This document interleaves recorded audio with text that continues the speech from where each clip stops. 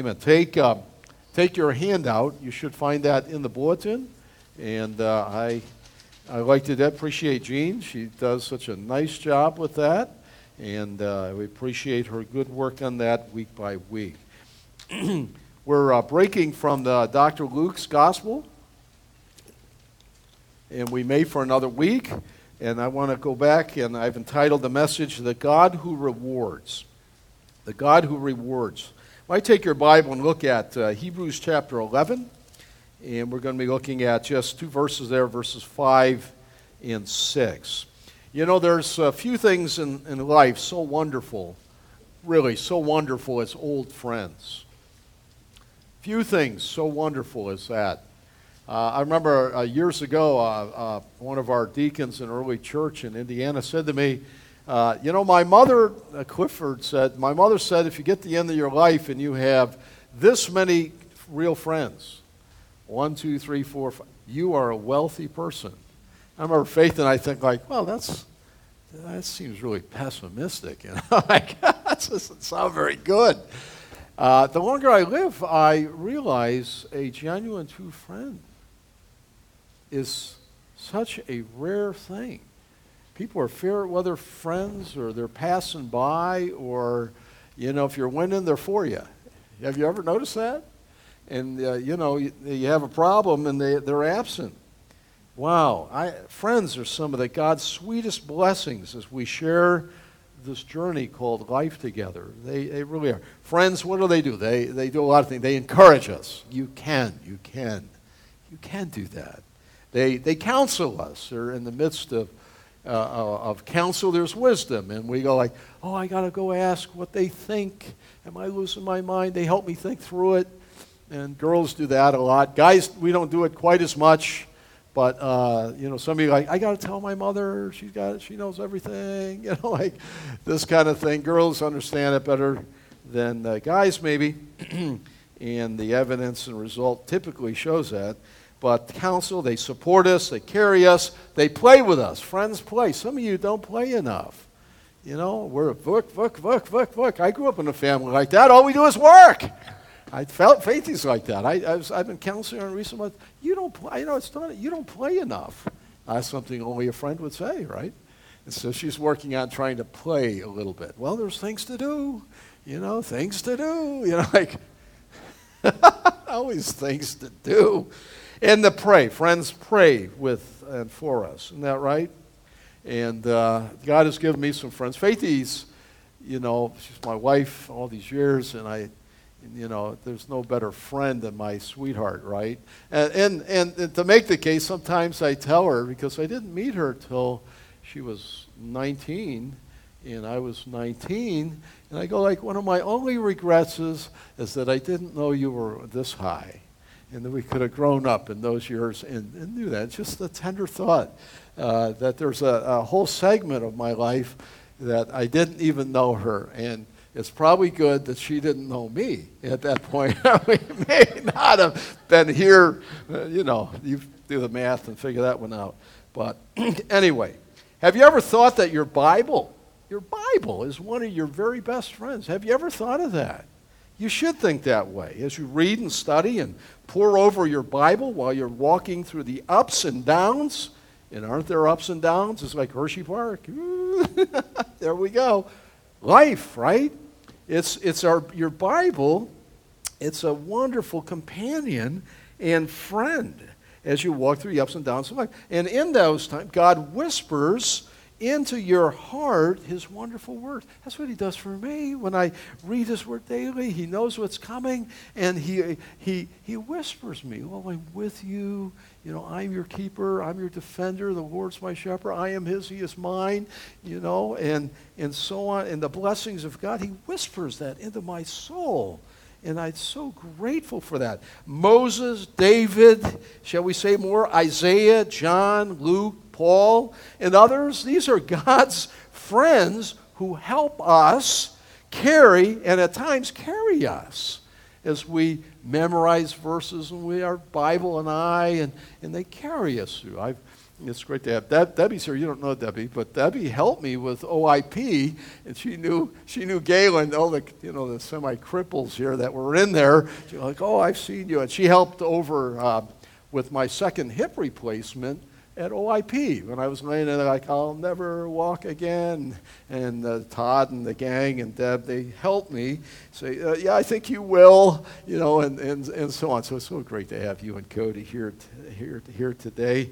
And really help carry me. That was my point, I mean, like God's friends, like friends that we have, carry us at times when we're like basket cases. And we've all been there, and maybe you're there even now. You say, "I can't go on another moment." God's word will carry you through. God's friends. Well, there are a number of passages that I consider to be my old friends.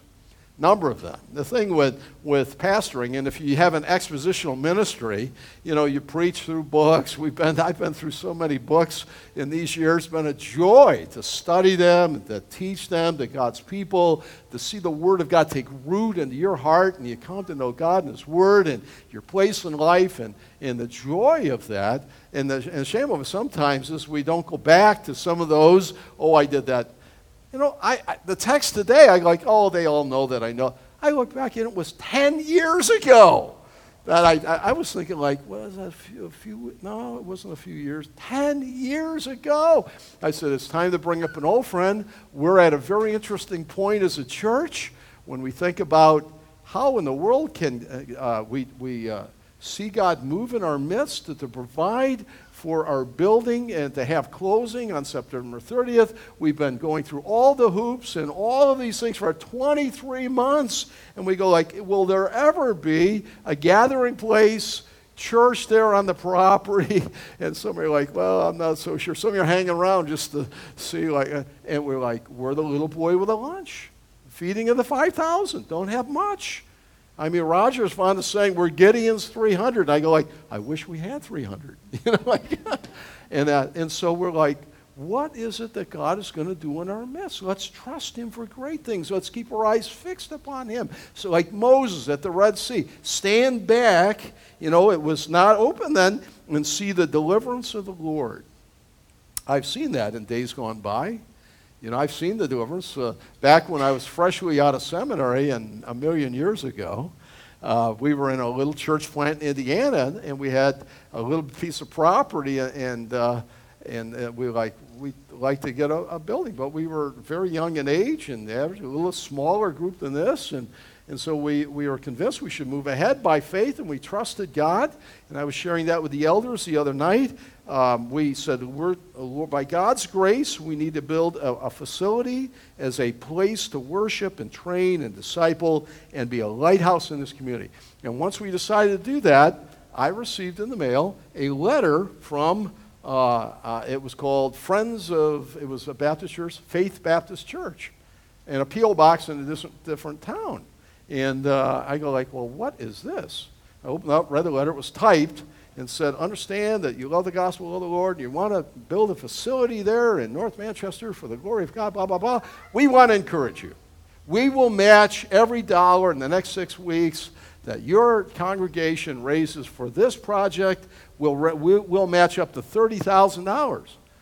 Now, that was incredible. We're talking the early 80s now. That was big money then, Anyway, so I just laid it before the people. I said, look at this. We have a challenge. After 3 weeks, we had like $17,000. Now, we just started. $17,000 came in where it was electrifying. And so I sent a little note to the P.O. box.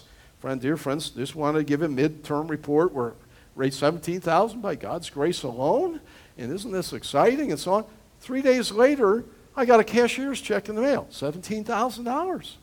And I reported it at church. I go, look at this. We stepped out by faith, looking unto the Lord, knowing He owns everything anyway. It's all His. And now we have $34,000. We had nothing, 3 weeks ago. And I go, and it was electric. And for the next 3 or 4 weeks, went up to that point. The church raised about $34,000. Back then, average age was young. They were just getting started, families, this kind of thing. And I sent a letter back to the P.O. box, and I said, thank you so much for your encouragement. we went over what you said. You said 30,000 you'd match. Came in around 34,000 as I remember. And I realized you said 30 and about a week later I got a check. No, we want to match it all the way up to 34,000. And within 6 weeks at the beginning of that, God used such a tangible thing like money. He teaches a lot through money, doesn't he? We had like $75,000 toward that, and God continued to bless and direct, and I've seen him as we walk by faith and keep our eyes on him. A lot of times we want to just sit down and figure it all out. Have you ever noticed that? I got to figure it out, or Philip was like that. Philip, how much food to feed these 5,000? Philip's the accountant, right? He's the accountant group. He's sitting down. Well, we need this. Holy cow, we need this one. He's figuring it. No, you can't. I love the majesty and mystery and wonder of God that God works on. That's why we love secret giving here, that you give unto the Lord. And our guys counted because someone's got to count and record it for IRS and that, but they wish they didn't, and that God get the glory. And so that's where we are at this point. So we're going to look at an old friend that will remind us today and give us the joy that we, as we listen to this one as a church, as we face the challenge that lies before us. And it's my hope that this friend, this verse, this section of Scripture in Hebrews 11 reminds us that God is the rewarder and he rewards. What a great thought. Don't often hear this, but it's true. And there are two conditions then necessary for you and I, we as a church, to experience God's reward of answered prayer. We're going to discover in our passage, Hebrews 11, 5 and 6, it is the prayer offered earnestly in childlike faith to our great and glorious God that receives his reward. Hebrews chapter 11, the little couplet, verse 5 and 6. Let me read this. By faith Enoch was taken up so that he should not see death. And he was not found because God had taken him. Now before he was taken, he was commended as having pleased God. And here's the focus, verse 6. And without faith it is impossible to please him. For whoever would draw near to God must believe that he is, or he exists, and that he rewards those who diligently seek him, or seek him with fervor, or heat is the idea. And we're going to discover here that our God rewards. When I was a little boy, I would go to the post office in our city, in the greater Buffalo area, with my father. He'd do his post office, his business stamps, and he'd often buy trade and collect the block squares with the numbers in it. He had a tremendous stamp collection, and he did his mailings and that. I remember going as a little boy. It was a big thing to go with Dad, and I remember standing at the post office, one of these old-style post offices, and over on the side was all these wanted posters. Have you ever seen that? Do they still do that? I don't even know if they do that. Do they do that also? Yeah. Where they had these really nasty-looking FBI's number one wanted criminal. And it gives a whole listing of this scoundrel and all that he's done. And a number of them, Joe, I never saw your picture there, but a number of them had a reward on it. $5,000 reward for the information leading to it, blah, blah, blah. Reward. Like, well, that really captivates the mind of a little boy, right? You're there like, reward. Gee, is there anybody I know there? Like, that looks like Jimmy in my class. I know. And that kind of reward. God in his word says that he's the rewarder of those that diligently seek him. And that's the kind of person, family, and church I want to be a part of, a church that seeks the heart of God, that knows the blessing and reward of God in our life, in this, namely, answered prayer. Well, there are two conditions. The first condition we see is that, Roman number 1, you must approach God knowing his greatness is beyond your understanding. It's beyond understanding. It's beyond comprehension completely. Totally. You are really puny. I am puny, small, and frail. We just arrived. I mean, some of you have been around here. You look like you've been around here longer than it, but we sort of just arrived. When you look at the sun and the moon and the stars and the mountain and the oceans and everything like this, we sort of just arrived, and we're finite. And I could remember everything I ever learned, but I can't hardly remember a lot of it. You know, it's name, rank, and social security number if I take a peek at it when they ask you that, right? And God, in his magnificent glory and greatness, is far beyond us. You know, sometimes, I know Jonathan preached last week, and he said we want to ask why. You know, I often think about that, like, well, why is God allowing this? Why is he doing that? And God, in the great drama of redemption and the plan of the ages, I mean, it's like he'd lean over and say, I could tell you what I'm doing, but you'd never understand it. Look, I can't understand most things. Can you? Can you understand how electricity flows? But you're not going to sit around in the dark until you turn it on, you flip the switch. Electrons floating through there. Yeah, like we've seen them, right? Never.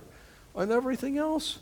God is so great and glorious and wonderful, and we must approach him knowing of his greatness, that he is beyond our understanding. Now, what do we mean? Hebrews 11, look at A. Hebrews 11 is often called the faith chapter of our Bible, as it provides us with a list of men and women who are renowned for trusting in the Lord God. It's God's grace in them. You see, the need is there, the person is there, but until the grace of God calls that one to salvation, and then to himself in Christ, of course, and then to trusting him, that is all of grace from beginning to end. The very fact that we're at this point, we're saying, we're going to exercise trust in God as a church to lead us into the next step, that's of grace. I mean, it's not in us. We'd be far afield in different directions and far away. And when God has brought us as a church family together, he's brought us to this point. He's more concerned with growing Jesus in you than in building buildings, as important as a tool like that may be to the accomplishment of his gospel. But he's trying to grow us up in Jesus. Isn't that wonderful? And so in this chapter, it's like walking through a museum. And you look at one exhibit, and then the next, and next, and next, as you walk through this great hall of faith, hall of fame, some call it that. Well, when you come to verse 5, early in it, it introduces us to this pre-flood man called Enoch. Now, Enoch is very unusual. He was the father of Methuselah, and the Bible says he came to know God. He walked with him, and that's the picture of our life as a Christian man or woman walking with the Lord. He walked for many years. Can we say it? 365 years. I have the text, I think, in Genesis 5. Mm-hmm.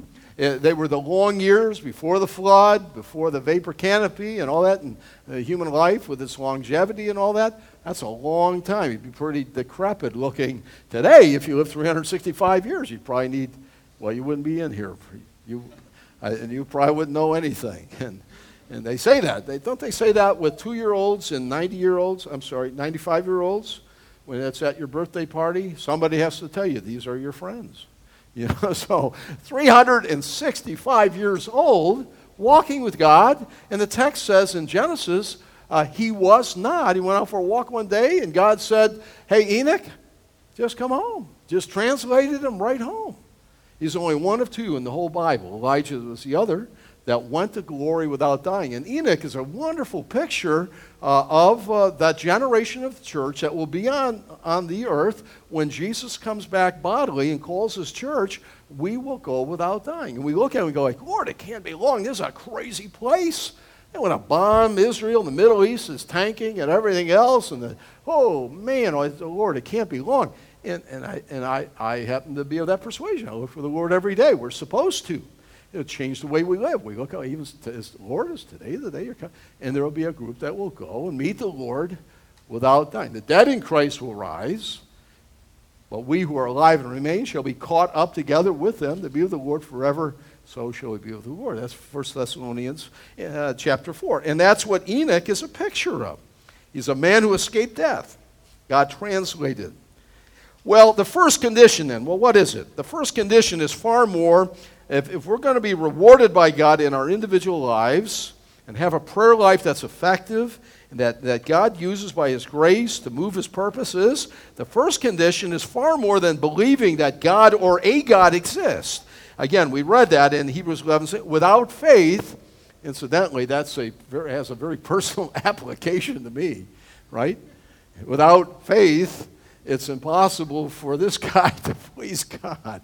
She loves that. I used to say when I taught it that Faith, she pointed this verse out when we dated. But that's never true, and she always gets upset when I say it. So I'm not going to say that today. But without faith, I love her name. It's like a constant reminder. We walk by faith, not by sight. Actually, I was saved by faith, I walked by faith, I married faith, and once I pastored faith, and I look forward by faith, so my life is filled with faith, right? So anyway, without faith, forget that. Come back to me now. Without faith, it's impossible. It's the word dunamos, you're not able to please God without faith.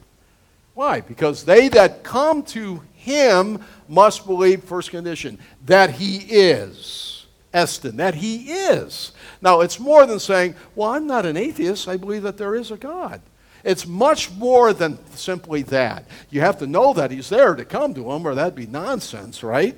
But it's more than that in the idea. So what does it mean when we say, there are many who say, well, I believe in God. The demons believe that, James tells us. But some have very strange notions about God and very unbiblical ideas about him. I mean, we could give a whole list, deisms like that.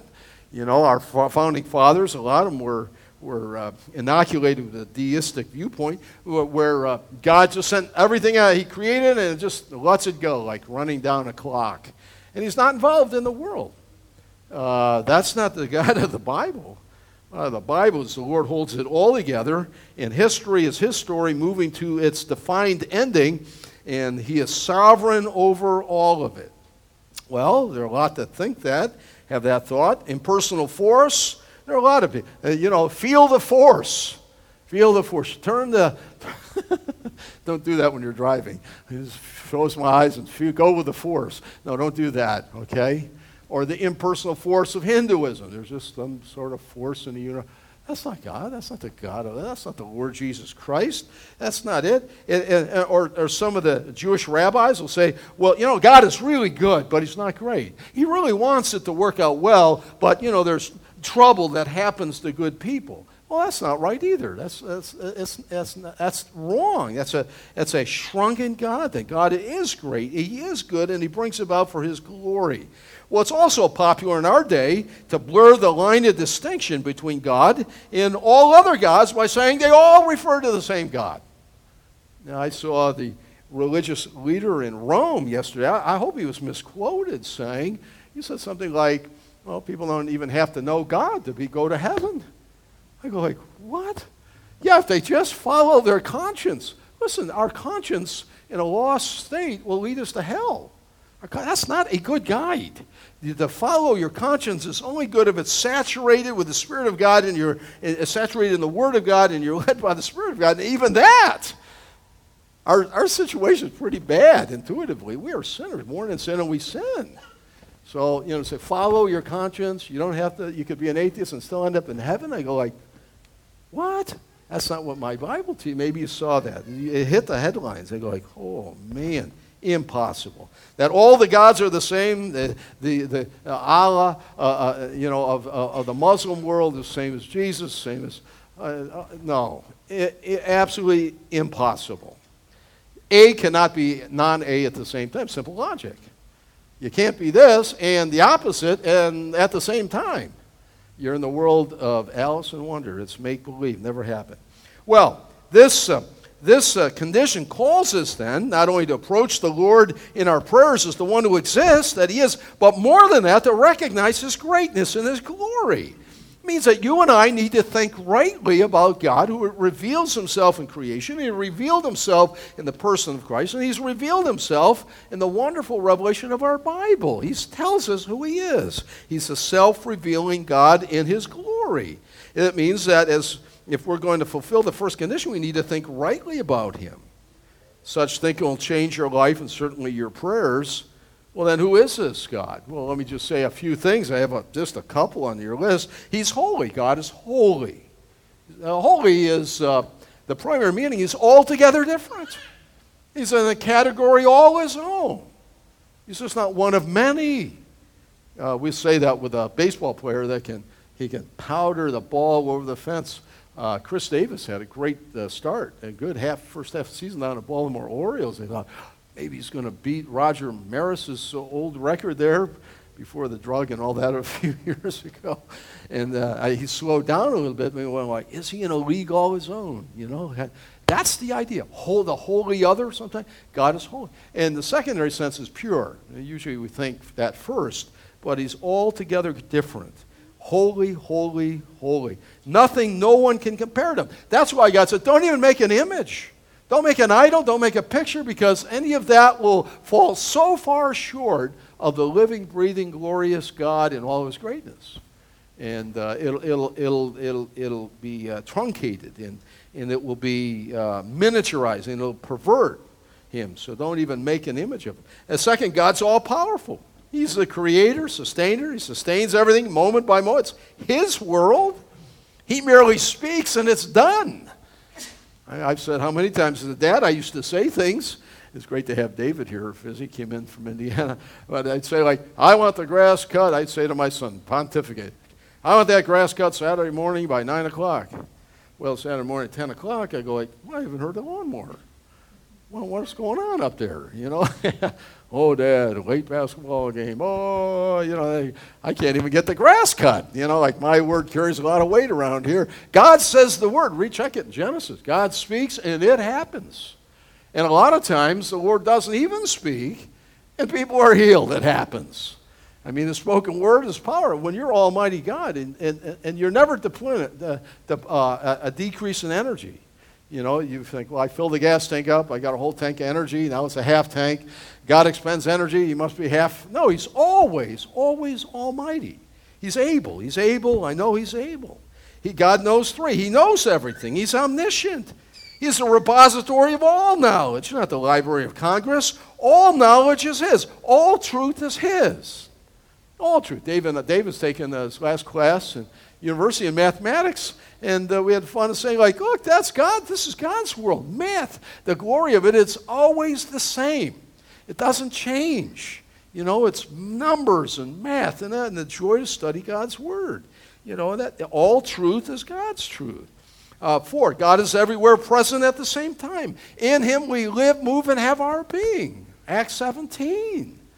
I mean, it's not like I better cry louder to God, maybe he's not here. No, we stand in the audience of God 24/7. And even if you think the darkness will hide you, impossible. The psalmist said 139, darkness and light are all the same. It's like that night vision. I'd like to try that sometime. Mark, you don't have that for hunting, do you? That night thing?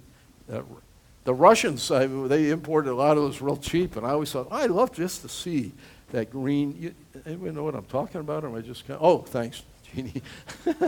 You just see what that night sort of moon, they said it's from the rays of the stars in the moon or something, and you can see like, oh, there's a deer. Now, I know nobody in Pennsylvania ever violates, you have to hunt deer until, right? Nobody here ever hunted before sunrise, right?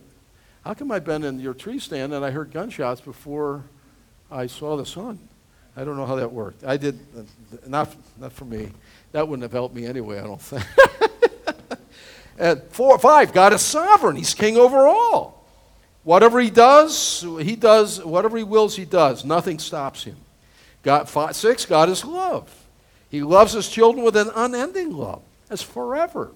It's not like that cheap love in this world, of this culture of ours. He loves me not. He loves me not. How many marriages, relationships and all that get broken, and then we end up hurt to the depth of our heart? God's love is not like it's ever constant. He loves because he loves. The first condition then for us to be rewarded when we approach God in prayer is to realize who he is, worship him for who he is, and lay your requests at his feet to this one who is like no other. And incidentally, he loves to hear your voice. He loves your voice. He made your voice the way it sounds. You think about that. My father's been gone a long time, but if he made a long-distance phone call, I mean, that would be a long-distance phone call. I picked that phone. I know his voice in an instant. God made our fingerprints are unique, our retinas, our voices are. You know the voices. It's amazing. God longs to hear our voice in prayer. Well, we must approach him in his greatness and think rightly about him. He's amazing.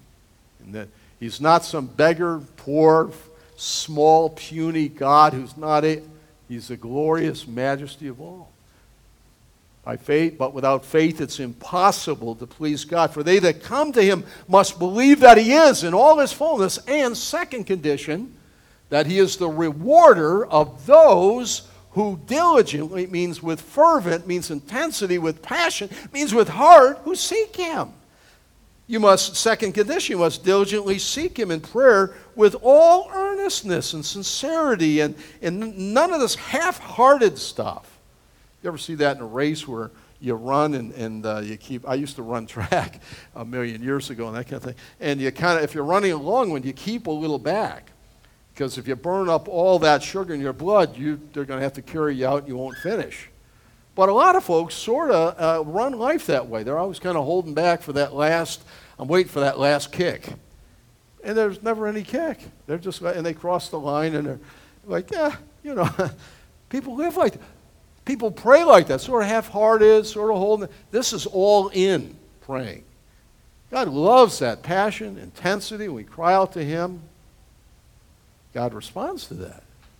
It's not an add-on. It's not sort of in between. But we seek him diligently. If you do this, God promises to reward you from our verse by answering your prayers for his glory and his purpose. Prayer is more than something that merely changes us. God uses it to bring real change in our world. Even as we end our prayers, not my will, but your will be done. I mean, I've seen that little placard as if it's the sum total of praying. Prayer changes things. And on the back it says, it changes me. Well, no kidding, it changes me. It makes my heart tender. And it makes me realize I'm more and utterly dependent on the Lord.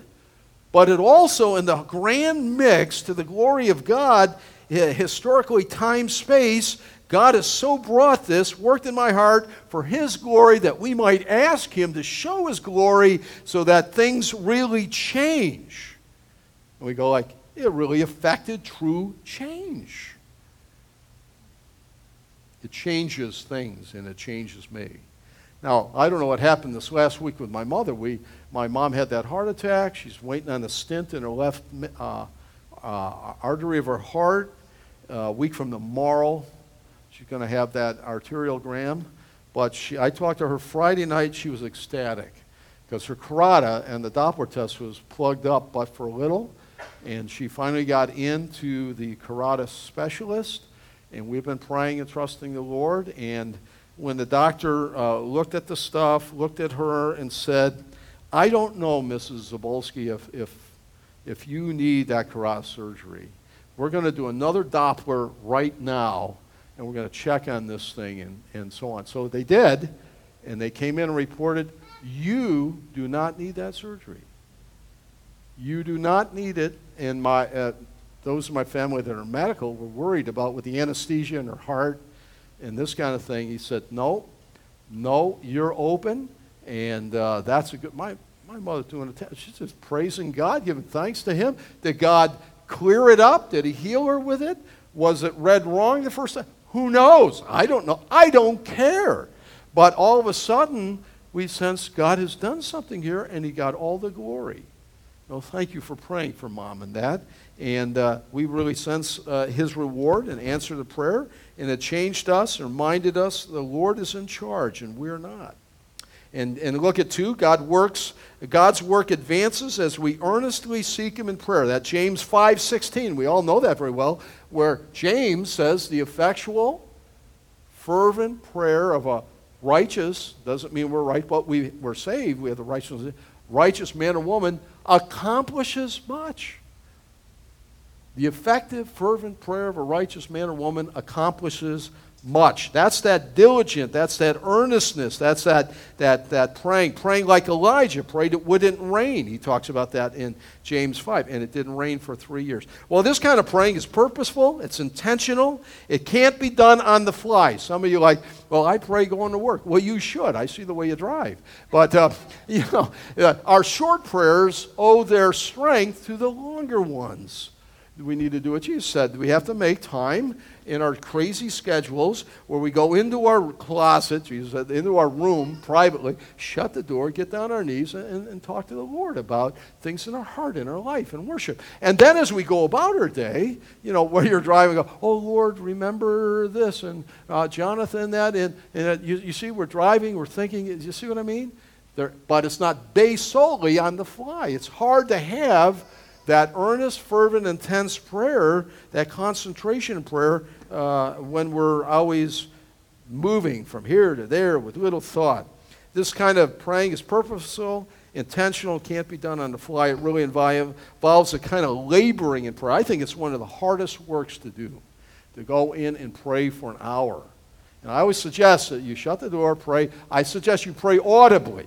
If not, your mind's going to be in 1,000 things. You'll be thinking about what you're going to eat for dinner. I mean, that's how bad our situation. Lord, I want to worship you today, and I'm thinking about going to the gym. So if you speak audibly, that's why shut the door. It'll keep your thoughts more linear. You'll still trail off, especially if you're early. And I kind of wake up in prayer in the morning, and in the first 15 minutes, kind of a disclaimer, Lord, I'm not really sure what help me to wake up here. Oh, there it is, it's coming, And so, but that's a wonderful way to come to for the day. I suggest that to you. And it gets me started right, warms my heart, which needs to be warmed up. It falls out of tune during the night hour. I don't know what it is about sleeping. I wake up in the morning, Lord, my heart needs to be tuned up. You ever play the guitar, it goes out of tune so fast? Hearts are like that. All of a sudden we're like, we got, Lord, tune my heart to sing your praise. Yeah. Then B, look, if you desire to be rewarded by God, you must, by faith, be a diligent seeker of Him in prayer. And as you give yourself to this, He will meet you in the sweetest of fellowship, and He'll bless your heart with a joy. It involves, number one, a continual knock, knock, knock on heaven's door. It used to be a song like that when I was in school, knock, knock, knock on heaven's door. That's what it is. That's what it is, knocking, knocking, knocking. You know what? God invites us to do that. It's not like, yeah, I wish that guy go away. I'm sick of him. Like a neighbor, like, let's pretend they don't hear us. Maybe he'll go away. No, God invites us to come and to develop the discipline of prayer. We want to do that as a church. 2, Jesus told us that it's this kind of praying that God rewards in Matthew 6. Check it out later. Check it out this week. Go in the door, go in your room, shut the door, get on your knees, and God who sees what's secret will reward. Jesus used that very word. He'll reward what's done in secret to His glory and according to His will. 3, Jesus gives us further instruction on praying in Matthew 7, where He talks about an increased effort in our part of our prayers as we lay our burden at His feet. Remember that? Ask, and it will be given. Seek, and you shall find. Knock, and it shall be opened. Let me suggest there's increased intensity. You can ask, right? You can ask. A son will ask his father for something, and the father says, no way. You think I'm crazy? You're not getting that. No. And then he can seek. He can ply it down a little harder. We had that happen recently. We won't use any names, but Faith came up into the bedroom. I was in bed, and she woke me up and said, one of our kids remains nameless, not him, said he wore, oh, I blew it. He or she said, I got worn down and said yes. Seeking, knocking, right? Asking, seeking, knocking. There's an increased effort there. And God, how much, that's an idiom where the Lord says, how much more quickly will your Father in heaven give you that which is good? And so on. So it's what David said, right? Taste and see that the Lord is good. Such is the one who receives the reward of God. Wow. Wow. Reward. Better than the post office reward, right? Wow. Well, lessons for our life, and we're done. Number 1, if you know the Lord Jesus as your personal Savior, then can I say to you, prayer needs to be an increasing part of your life. You got to grow up. Get out of kindergarten, okay? You've come to know the Lord. Maybe you're this high, maybe this high. And God brought you to Himself, and you're still like, I hardly pray before I eat, and that's it. And you need to, build it into your life. Do it earlier in the day. I recommend it's easier to do that as a priority. Should be an active and growing part of your daily life. Develop the discipline of meeting with the Lord. If you do, you'll grow more in love with the Lord. You will. I promise there will be a sweet joy in your life that He will give you. He will share. It'll be the bliss of God. He'll fill your heart. It doesn't matter if it's raining or pouring. God will give grace. He'll give joy to you. He'll help you carry the burdens of life. He'll make a way when it seems impossible. He's the God of the impossible. I mean, He says that in the Scriptures. The Lord says that. There He's talking about a rich man and a poor man. And it's hard for a rich man to get saved. Well, he depends on all his wealth, right? But what is impossible with man is possible with God. God is the God of the impossible. Everything is beyond us, but not Him. Number 2, make it your life study to come to understand as much as you can of the glory and the greatness and the mystery of God. He's utterly beyond us, but there are some true things, though in a finite sense, we can know of Him.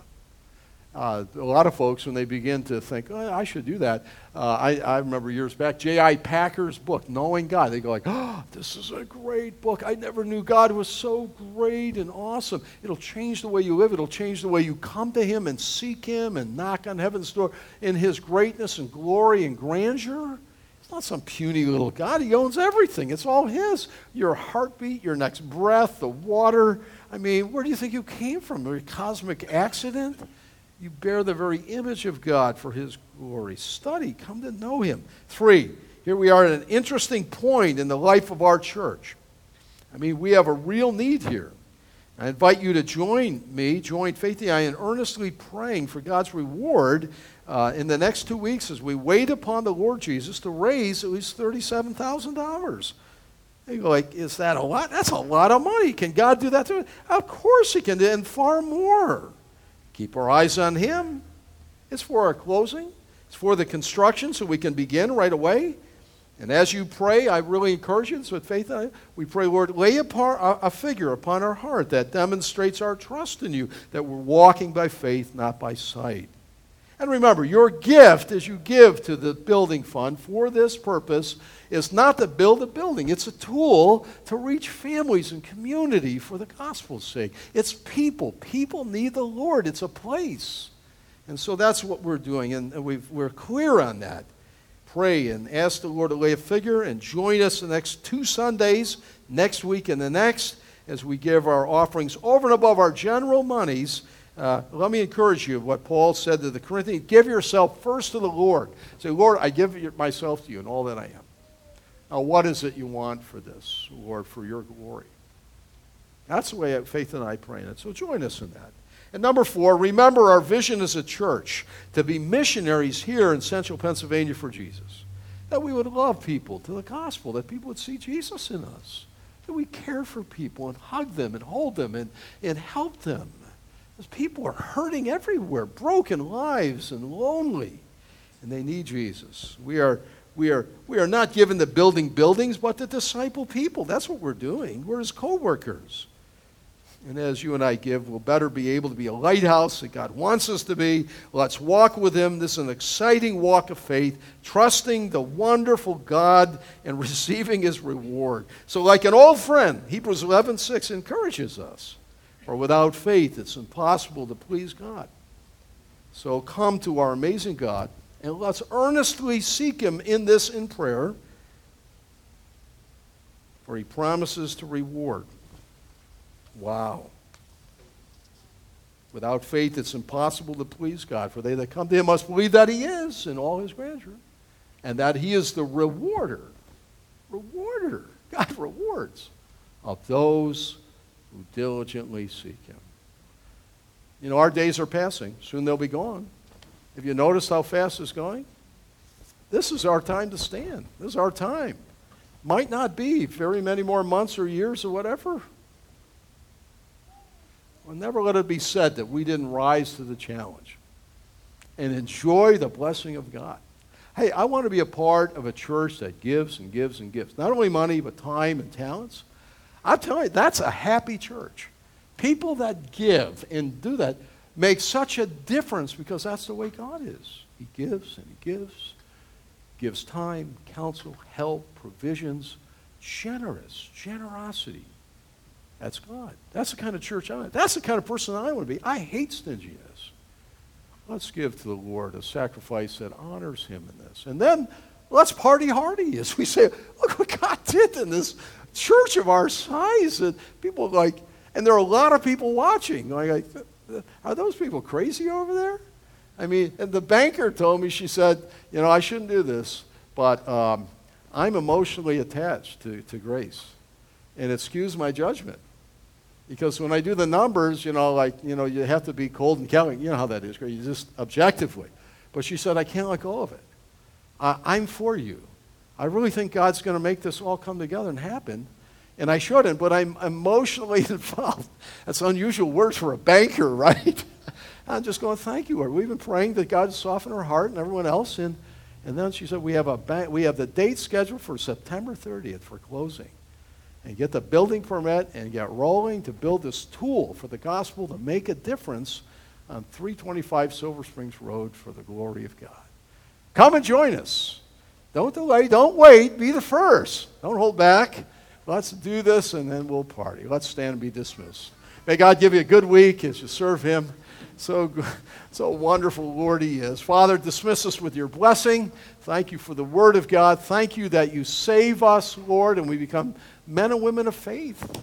And if there's any here that have never trusted you, may they say today, Lord Jesus, I receive you as my Lord and as my God. Bless us, Lord. Make us a blessing to all that we should meet. May we be encouragers and grow grace to make a greater impact upon people for Jesus' sake. In Christ's name, amen. God bless you. Have a great week.